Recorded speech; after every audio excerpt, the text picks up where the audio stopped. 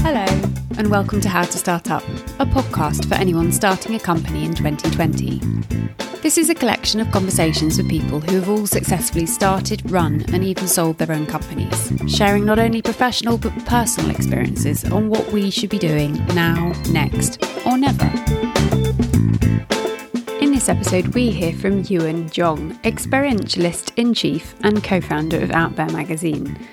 For those who have not yet discovered it, Out There is an award-winning luxury and experiential travel inspiration journal rooted in diversity, discovery and discernment.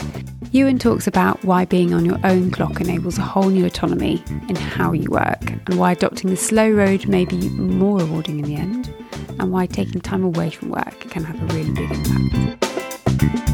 Hi Ewan, thank you so much for joining How to Start Up today. It would be wonderful if you could give a little bit of a background as to who you are and what your company is and when you started it. Hello, Jules. Oh, Ewan, hi. Do you like my sultry podcast voice? I know, I've never heard this side of your voice before. No, I don't. I'm blushing. Okay, so back to the intro. Absolutely no problem. I am Ewan Jong. I am proud to be experientialist-in-chief of Out There. Quite simply, Out There is the world's leading luxury and experiential travel magazine for LGBT plus people and their friends. Why did you start the company? Well, Out There stems from a love of travel, really, and I've been traveling all my life. I'm just one of those sort of nomadic people. My dad was an architect, and my family, I guess we got to do some traveling around the world when I was little. When he was working, I wasn't in school. He had a couple of hotel projects, so from a really young age, I picked up a keen eye for hospitality. And a love for hotels as well. And a love for hotels, absolutely. And he very much wanted me to follow in his footsteps to be an architect, and that just wasn't me. So I knew it wasn't me, but I knew I was keen on tourism. As time passes, sometimes you've got to take the long way around to get where you want to. In my industry, you call it slow travel. So after 10 years of working in integrated marketing and comms, as a young entrepreneur in a creative agency, I was fortunate enough to sell my part of the business back and with the proceeds take myself off traveling. I started to realize there wasn't really inclusive travel media and advice for people like me. I didn't identify or see myself in what was rather undiverse mainstream travel publications back in those days. And even the magazines for the LGBT community that I subscribed to was so focused on how I was supposed to live my life as a stereotypical gay person. And frankly, I'd also fancied going over to the other side. I spent years talking about stories and pitching to media, and I always thought I could do this. So my business partner, Martin, who was already working in magazine publishing, presented the idea of creating a luxury travel magazine together. The rest is history, really. And it's been 10 years now, hasn't it? It has been 10 years, 10 roller coaster years. But you know what? 10 years of amazing journeys, and I wouldn't change any of it. Maybe some of it. Okay. Is there anything you go back and do differently? No, you want to get to the place that you are without having experienced some of those things. So even if I had the time machine to go back and change that, that means I couldn't necessarily be in the position that I was today. So actually, it's all part of the journey, and you've got to take some of the sour bits with the with the sweet. Because you started the magazine in print and presumably digital at the same time. Yes, I mean everything happened all at once. I came from an agency where we had 40 people running around doing stuff to literally just me and Martin, my business partner, who was also my partner in life at the time. It's a baptism of fire because you've literally suddenly got to do everything yourself. And what was it you did first? Is there one thing that you look back on and go, that was a really good first foundation step? Okay, I think the good first step was to get networking, was to tell people about yourselves. And actually, you know what? I learned that from my first business. When we sort of set up my first marketing business, there were three of us. We got our heads down and we beavered away, being eager beavers to do what we wanted to do. We just worked and worked and worked and worked and worked. And I realized maybe a year in that nobody knew who we were. We were doing good work, but we weren't really shouting about ourselves. And, I think as Brits, sometimes we're a little bit shy in that way about talking about ourselves. Maybe we're more humble than, say, our American counterparts. But actually, one of our biggest sort of clients, one of our biggest first pieces of work as Out There was in America. And that was an interesting baptism of fire. And I think that taught us a lot. It taught us about the power of networking, and networking not about who you know or who you're going to find, who you're going to meet. It's about who those people know as well. And the world that opens up to you by just sort of joining up the dots and meeting lots of people who can then introduce you to other people because they know what you're doing and who you are. So yeah, I think if there was a top tip, don't forget to tell people about yourself, what you do and who you are, because it's very easy to do that. And I've found you can get completely bogged down in the actual work, but to actually carve out dedicated time to do that and get the word out. And then, as you said, the economies of scale will flow. I think I wanted to say as well, don't be afraid of leaning on friends. I was a little scared to do that. And I think in hindsight, I wish I wasn't. I wish I got to my friends quicker, because it's actually your friends and your family that do want to sort of jump in and help. So yeah, definitely don't be afraid to lean in on friends. And put your hand up. Until you put your hand up, people don't know you may need help. Absolutely. And in the age of Google, you try to do everything yourself. You Google everything yourself. It's like, and sometimes Google, in its wealth of information, can be quite overwhelming and sort of puts you in a space where you're like, oh my God, I can't do this. When actually what you need to do is turn around to a friend that's an accountant, or a friend that's a lawyer, or a friend that's in marketing or PR or IT, which was my big thing, getting to learn tech and all that kind of stuff. And I think I could have solved those problems quicker and easier. I mean, I've been telling Mum all the time that Google is her best friend, and don't call me or my brother, try Google. And actually, she might have a point that if you turn to friends first, you might get a quicker and better answer. Yeah, or at least they can point you in the right direction. People have been through the same issues, and they can actually sort of demystify a lot of what's out there in the world and get you to the place quicker. What is it you love the most about being self-employed? I mean, it's a loaded question. That's a loaded question. What do I love most about being self-employed is being on my own clock. I find it very difficult to work for people because I just have my own way of doing things. Not in the way that I'm bloody-minded. Maybe people will say I'm bloody-minded, but it's just in the way I do things. I like to take things at my own pace. And in this sort of more corporate world, I guess, or if you're working for someone, you don't always have that luxury of that time, because you've got an objective to meet, you've got a goal to meet, and you've got to get there quick. I think being on your own clock is a luxury, but it's also a good sort of motivator to help you sort of manage your time better in the way that, delivers the best result for you, rather than in a way that's been prescribed to you. What would you have said is the most surprising thing you've learned about yourself since becoming your own boss? I would say the most surprising thing is that I can do a lot more than I thought I could. My abilities actually stretch further, and my brain had the capacity to do things that I didn't think was possible. And is that because the whole jack of all trades and master of them too, you've had to put yourself into situations you never thought you would ever be in, and then you've done it, you worked it out? Absolutely. And you learn things along the way, and you gain this knowledge, and it may be somewhere that you've never looked at before, something you've never had to look at before, because you've had an accountant, or you've had a lawyer, or you've had all these people reading documents for you and explaining in layman's terms, or the simplest terms possible, what it is. And what is it you enjoy the least about being self-employed?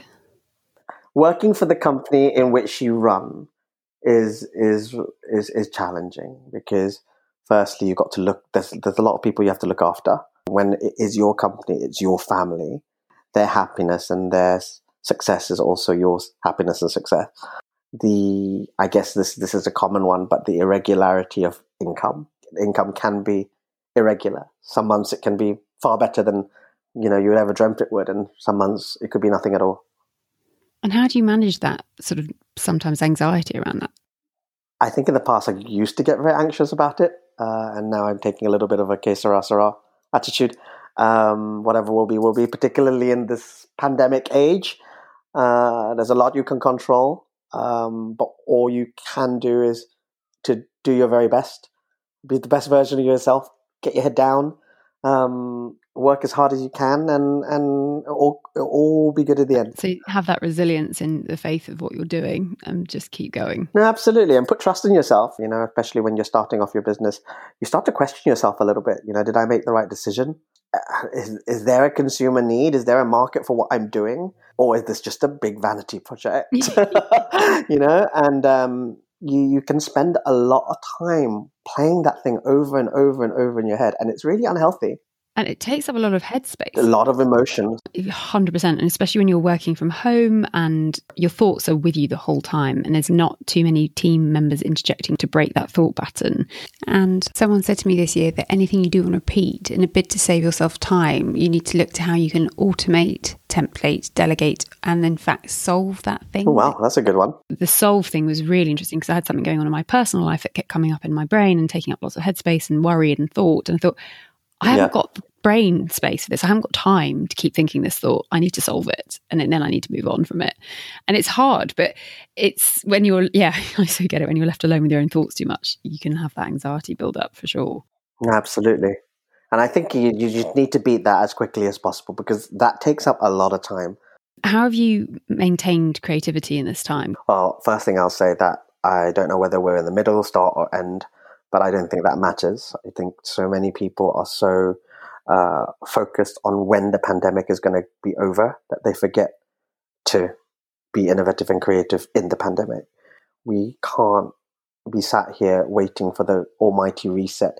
So what we need to be able to do is to find a way to work with the pandemic or work in the pandemic, given the circumstances that we've been thrown. What can we do to create as much value as possible in that time, and even more value for the brand or business when we're out the other side?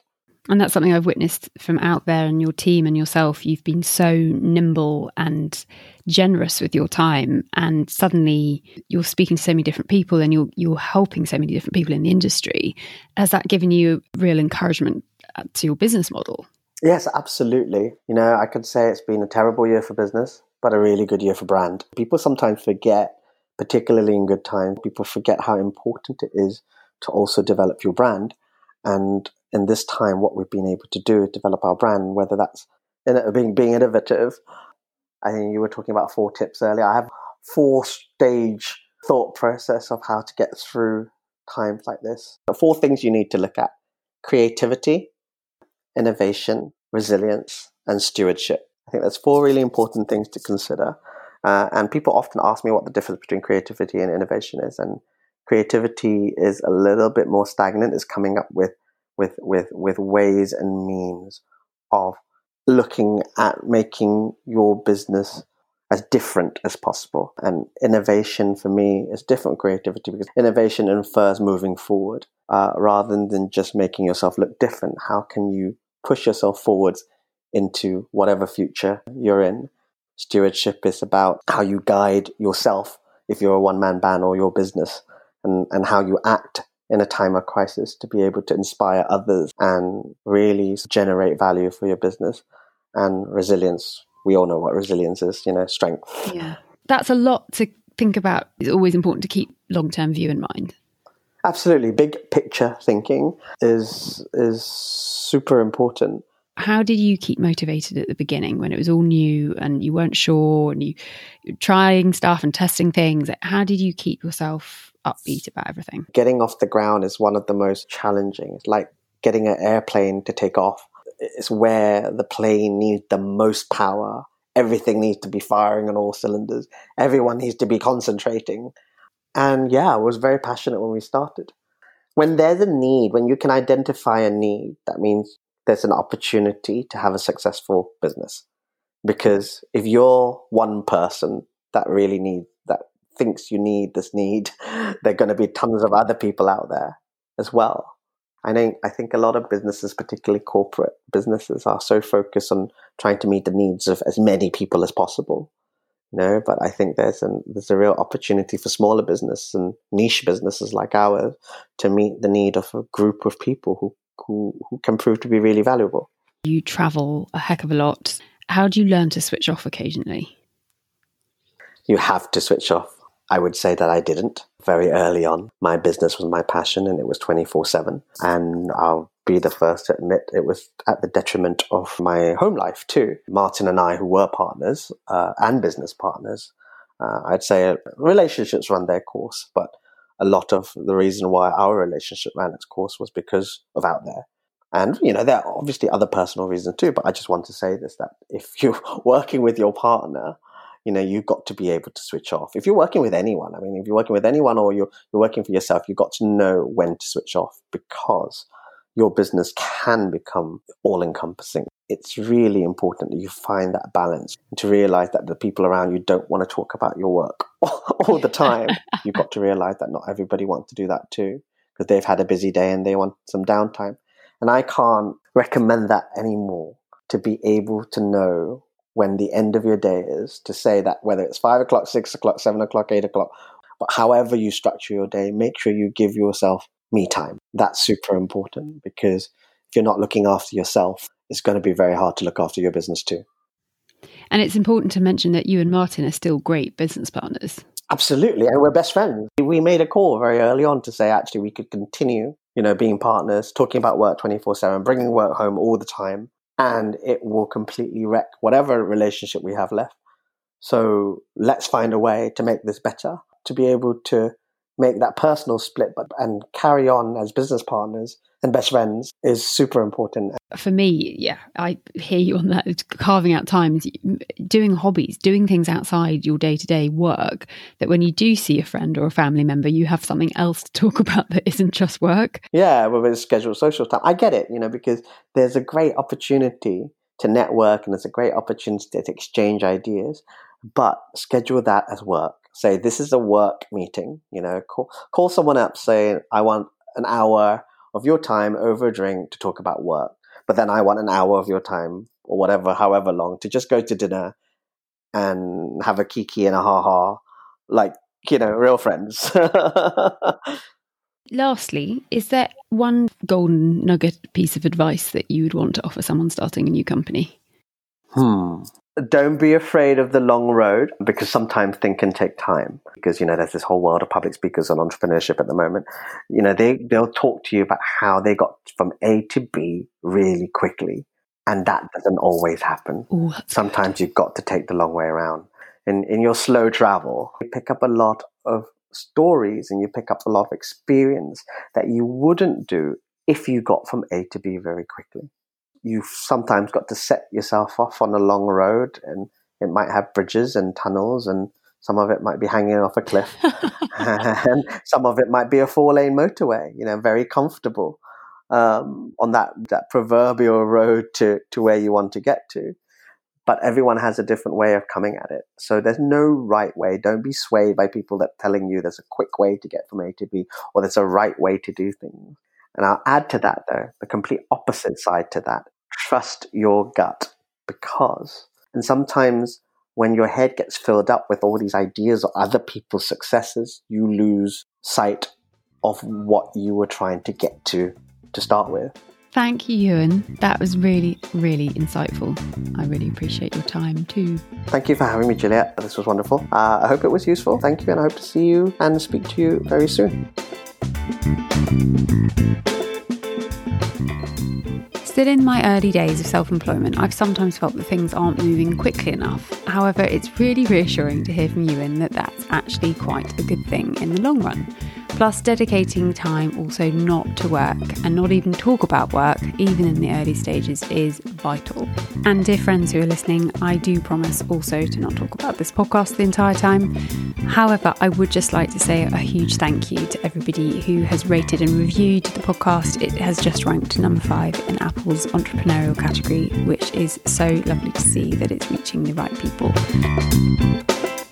If you'd like to contact Ewan, you can find his details in the show notes, along with a written recap of all the advice he has shared. Thank you for listening to How to Start Up, hosted by me, Juliet Fallowfield, founder of PR consultancy for startups, Fallowfield & Mason. I hope these conversations offer you some confidence, encouragement and reassurance that you're on the right track. I would be delighted if you'd rate, review and share this podcast with anyone else who might be starting a company in 2020.